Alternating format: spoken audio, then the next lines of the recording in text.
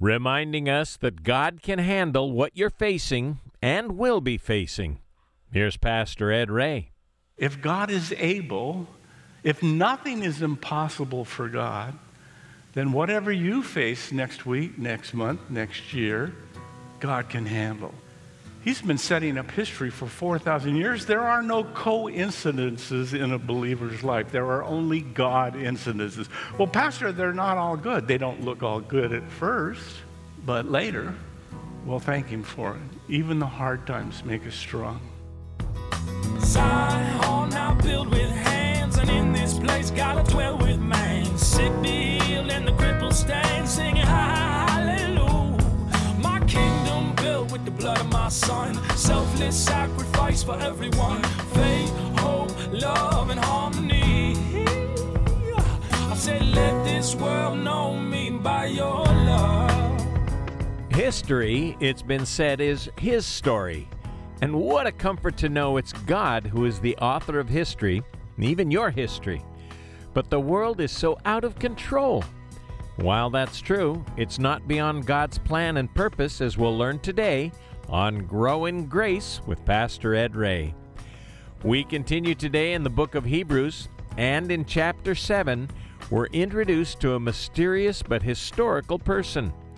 The history of this person will demonstrate God's mastery over the ages. Beginning by reading this fascinating scripture, here's Pastor Ed. Here we are, Hebrews 7, verse 1. For this Melchizedek, the king of Salem, priest of the Most High God, who met Abraham returning from the slaughter of the kings and blessed him, to whom also Abraham gave a tenth part of all, first being translated king of righteousness, and then also king of Salem, meaning king of peace, without father, without mother, without genealogy, having neither beginning of days nor end of life, but made like the Son of God, remains a priest continually. Now consider how great this man was, to whom even the patriarch Abraham gave a tenth of the spoils. And indeed, those who are of the sons of Levi who receive the priesthood have a commandment to receive tithes from the people according to the law. That is, from their brethren, though they have come from the loins of Abraham. But he whose genealogy is not derived from them receives tithes from Abraham, and blessed him who had the promises. Now beyond all contradiction, the lesser is blessed by the better. Here, mortal men receive tithes, but there he receives them of whom it is witnessed that he lives. Even Levi, who received tithes, paid tithes through Abraham, so to speak, for he was still in the loins of his father when Melchizedek met him. Therefore, if perfection were through the Levitical priesthood, for under it the people received the law, what further need was there that another priest should rise according to the order of Melchizedek and not be called according to the order of Aaron? For the priesthood being changed of necessity, there is also a change of the law.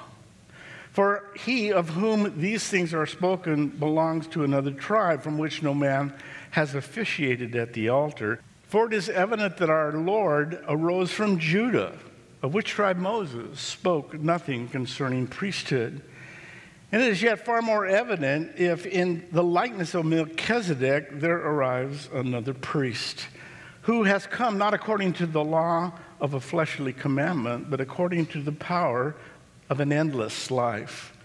For he testifies, you are a priest forever according to the order of Melchizedek. For on the one hand, there is an annulling of the former commandment because of the weakness and unprofitableness.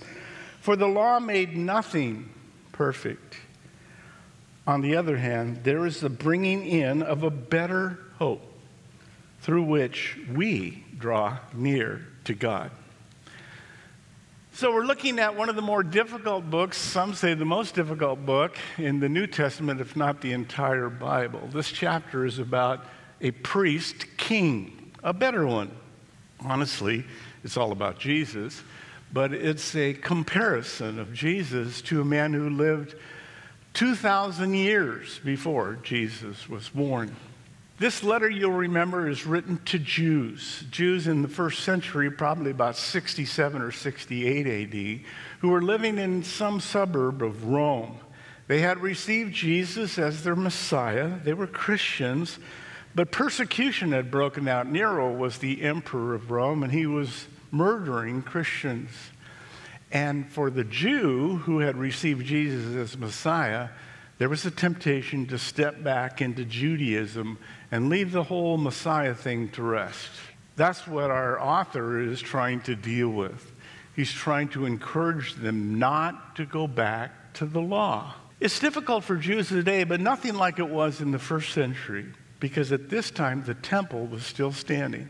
And every morning at 9 o'clock and every afternoon at 3 o'clock, the morning and evening sacrifices were being done by a priest of the order of Aaron, of Levi, the family, the tribe of Levi. And so the yearly sacrifices were going on, yearly being Yom Kippur, the Day of Atonement, and the priesthood seemed to be alive and well, not very far from Rome, in Jerusalem. But they couldn't see what we know in hindsight, that Titus, the Roman general, would come down and completely destroy the temple and the entire city of Jerusalem, and the sacrifices would stop completely.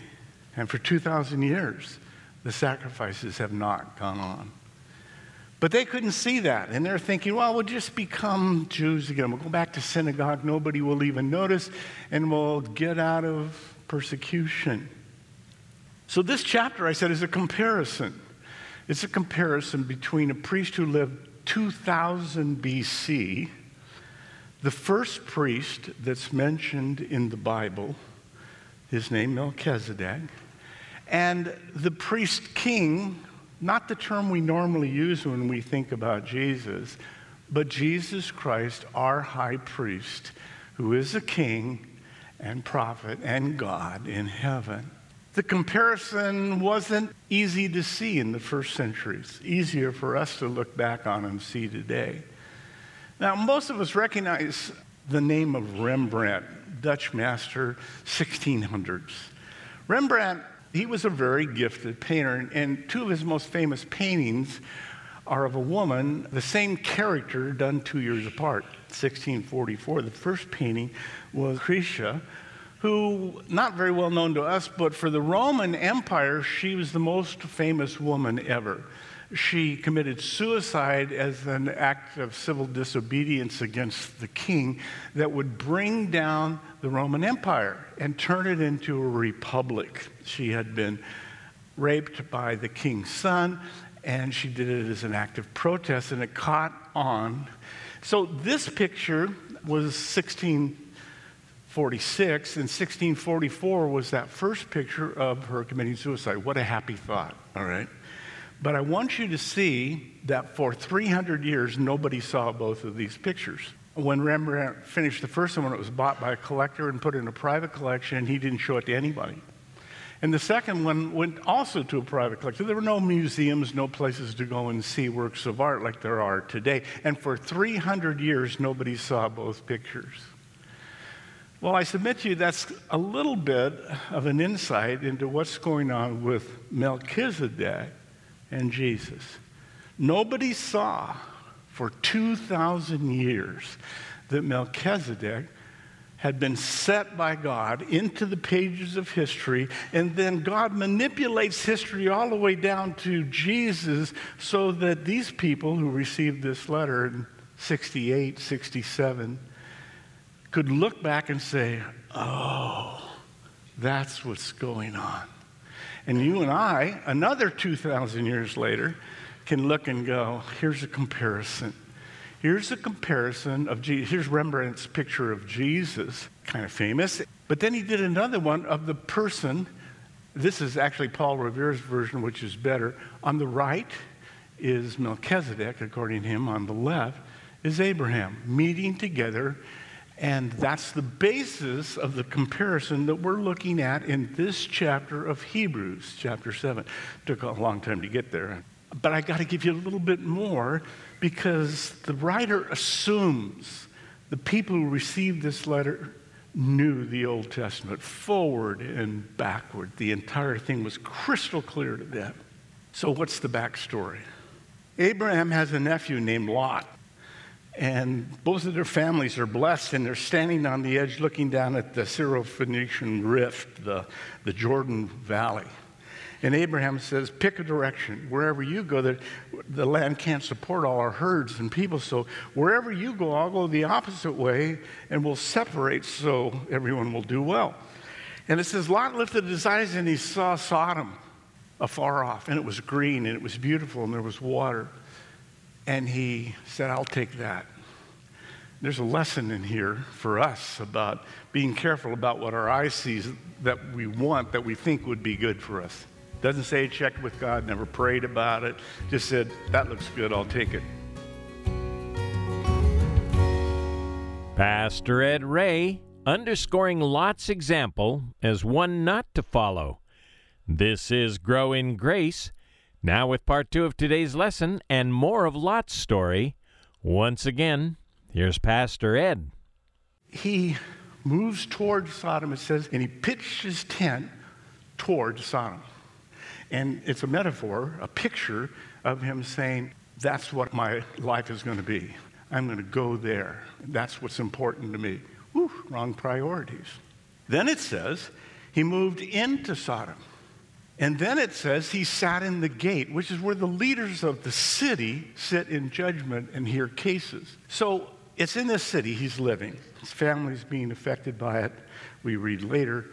But at this point in history, 5 kings come from the east, and they're from Iran, Iraq, and Syria. Seems to me I read about that last week. So these 5 kings come down, and they go through the Middle East, pillaging as they go. And they sweep up the entire city of Sodom, including Lot, and head up towards Damascus. Well, Abraham gets a messenger who comes to him and says, your nephew's been captured. And Abraham takes his men, 318 men, all of his family, it says, big family, several generations by this time. He's 75 years old. And he heads after him. He chases them all the way to Damascus, and he catches them just outside the city of Damascus. God gives him favor. He defeats the 5 kings. Not only does he defeat them, he gets his nephew back, the entire family. No one's hurt, but a whole bunch of booty, a whole bunch of material things that they had taken moving through the Middle East. He comes back down, comes through the northern part of Israel, today called Dan. Those of you that have been to Israel with us, you need to go to Israel. Just a little commercial here. It will make the Bible come alive to you. We're going again this spring. I don't care who you go with. You just need to go to Israel as a believer. It will change your view, give you something to hold in your mind when you're reading about Jesus walking on the water of the Sea of Galilee. You know, I stood right there. I saw it, that kind of thing. So if you go to Israel and you go to Dan, we stop and look at the 4,000-year-old mud gate of the city of Laish, which is in this area called Dan. It's the very self-same gate that Abraham came through on his way down to Jerusalem. 4,000 years old. Genesis 14, verse 18. He's coming with Lot and all the people and all the booty. And Melchizedek, king of Salem, brought forth bread and wine, and he was the priest, the Cohen, first mentioned in the Bible, of the Most High God, El Elyon, the highest of the high. And he blessed him and said, blessed be Abraham of the Most High God, possessor of heaven and earth. Melchizedek is blessing Abraham. He said, we serve the same God, the Most High God. And blessed be the Most High God, which has delivered your enemies into your hands and gave him tithes of all. Abraham gave to Melchizedek part of the spoils. So that's the setup for this chapter. We'll move through it rather quickly. It's an argument that Jesus is of the order of Melchizedek and far superior to the Levitical priesthood, the priests who were at that moment serving in Jerusalem. All right? He wants us to see Jesus, and that should be our prayer. we would see Jesus, just like those Greeks that came to Jesus. We want to see him here this morning. This section breaks up into 3 parts. Priest, King, Eternal, Jesus, 1 through 11. The change of the law, the Mosaic law, the Sinai law, has been changed, 12 through 18. And then this statement that really is a summary of the entire book of Hebrews, draw near to God. He wants to have a closer relationship with all of us, everyone in this room. Here we go, verse 1. For this Melchizedek, king of Salem, priest of the Most High God, who met Abraham, returned from the slaughter. He was returning from the slaughter of these kings, 5 kings, and he blessed him. So notice, first of all, that Melchizedek is both the king and he is a priest, which is unusual. King David was a king and a prophet, but he wasn't a priest. He wasn't able to go before the altar. So the word priest means a bridge builder, and he is a builder of bridges between God Most High and sinful man. So we all need a priest. We have one. He's an eternal one. That's where this is going. Who met Abraham returning. Abraham's coming back. The story I told you, priest of the Most High God. He does it for God, and he blessed him. The friend of God, the father of the Hebrews, the first Jew, acknowledges the priest Melchizedek's superiority over him. What's going on here? This priest is not a Jew. He is in Jerusalem, about the most Jewish city on the planet. And he serves the same God Abraham does. And he brings out communion. There's some interesting things that God has done to set this up for you and I to understand it here this morning for the last 4,000 years. God is a very careful constructor of history, and he doesn't want us to miss anything. So 4,000 years ago, Abraham's coming back, and all of a sudden this priest comes out from Salem that would become Jerusalem, city of peace, not so much today, and bring communion to Abraham. Bread and wine, the first mention of communion in the Bible. So God is saying this is a priest who didn't come through the Jewish lines because Abraham is the first Jew and he's older. Melchizedek is quite a bit older than Abraham at this time. Verse 2. To whom also Abraham gave a 10th part, a tithe, being first translated king of righteousness. Melech is king. Zedek is righteousness. Melchizedek, the king of righteousness, and then also king of Salem, from which the Jews today get the word shalom, to which Arabs get salim, peace, the king of peace. He was a king of rightness, perfection, perfect before God, and he was a king of peace. So the picture here is one of a very special man. How special? Verse 3. Without father, without mother, without genealogy, having neither beginning of days nor end of life, but made like the Son of God, Jesus, and remains a priest continually. Melchizedek remains a priest? No, a lot of argument about this, but it's Jesus, the Son of God, who remains a priest continually forever. Otherwise, we'd have 2 high priests in heaven. It says there's only one. His name is Jesus. Now, Melchizedek is this mysterious guy that different groups have tried to hijack. If you were into Gnosticism, Da Vinci Code, then Melchizedek would be the spirit being.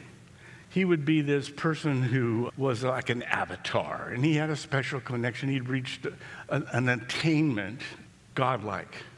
Wrong answer. If you were a Mormon and you're a male, you would belong to the priesthood of Melchizedek, and they have a special ring, and Mormons put a lot of stake in him and say that he was an angel. Wrong answer. So who is this Melchizedek? I've heard it taught many times that he is a pre-incarnate Christ, a Christophany or a theophany. I don't believe so, nor do some of the best Bible scholars over the last 200 years. Here's A.T. Robinson, famous Greek scholar. He says, Melchizedek is not to be understood as a miraculous being without birth or death. Melchizedek has been made more mysterious than he really is. by reading into the interpretation things that are not there. When it says he had neither beginning nor end, an early Christian historian, Ignatius, said that he was, in fact, an angel, another heresy. Theodius II, in the 2nd century, said that he was someone who appeared to Abraham, but he was really Jesus. He appeared as a priest. Not the right answer. What do the Jews say? The Jews say that Melchizedek was Shem, the son of Noah. I'm not saying they're right. I'm just saying if you look at the Mishnah and the Talmud, Jewish rabbis say in 3 different places that Melchizedek was the son of Noah. Well, Pastor, that'd make him real old. Yeah, about 500 years old. And Abraham is 75 at the time. You don't really believe he was 500 years old. Yeah, I do. That's what Scripture says. After the flood, people lived to be 120 more or less. But before it, there was some sort of unusual atmosphere, I believe. That's what it says happened during the flood, that the atmosphere deteriorated. What if we were living in 100% oxygen? What would happen? No bacteria, no virus. They can't exist. In the laboratory, we decrease the O2 and add CO2 to it so we can grow bugs, so we can identify them and put them against antibiotics. So something happened.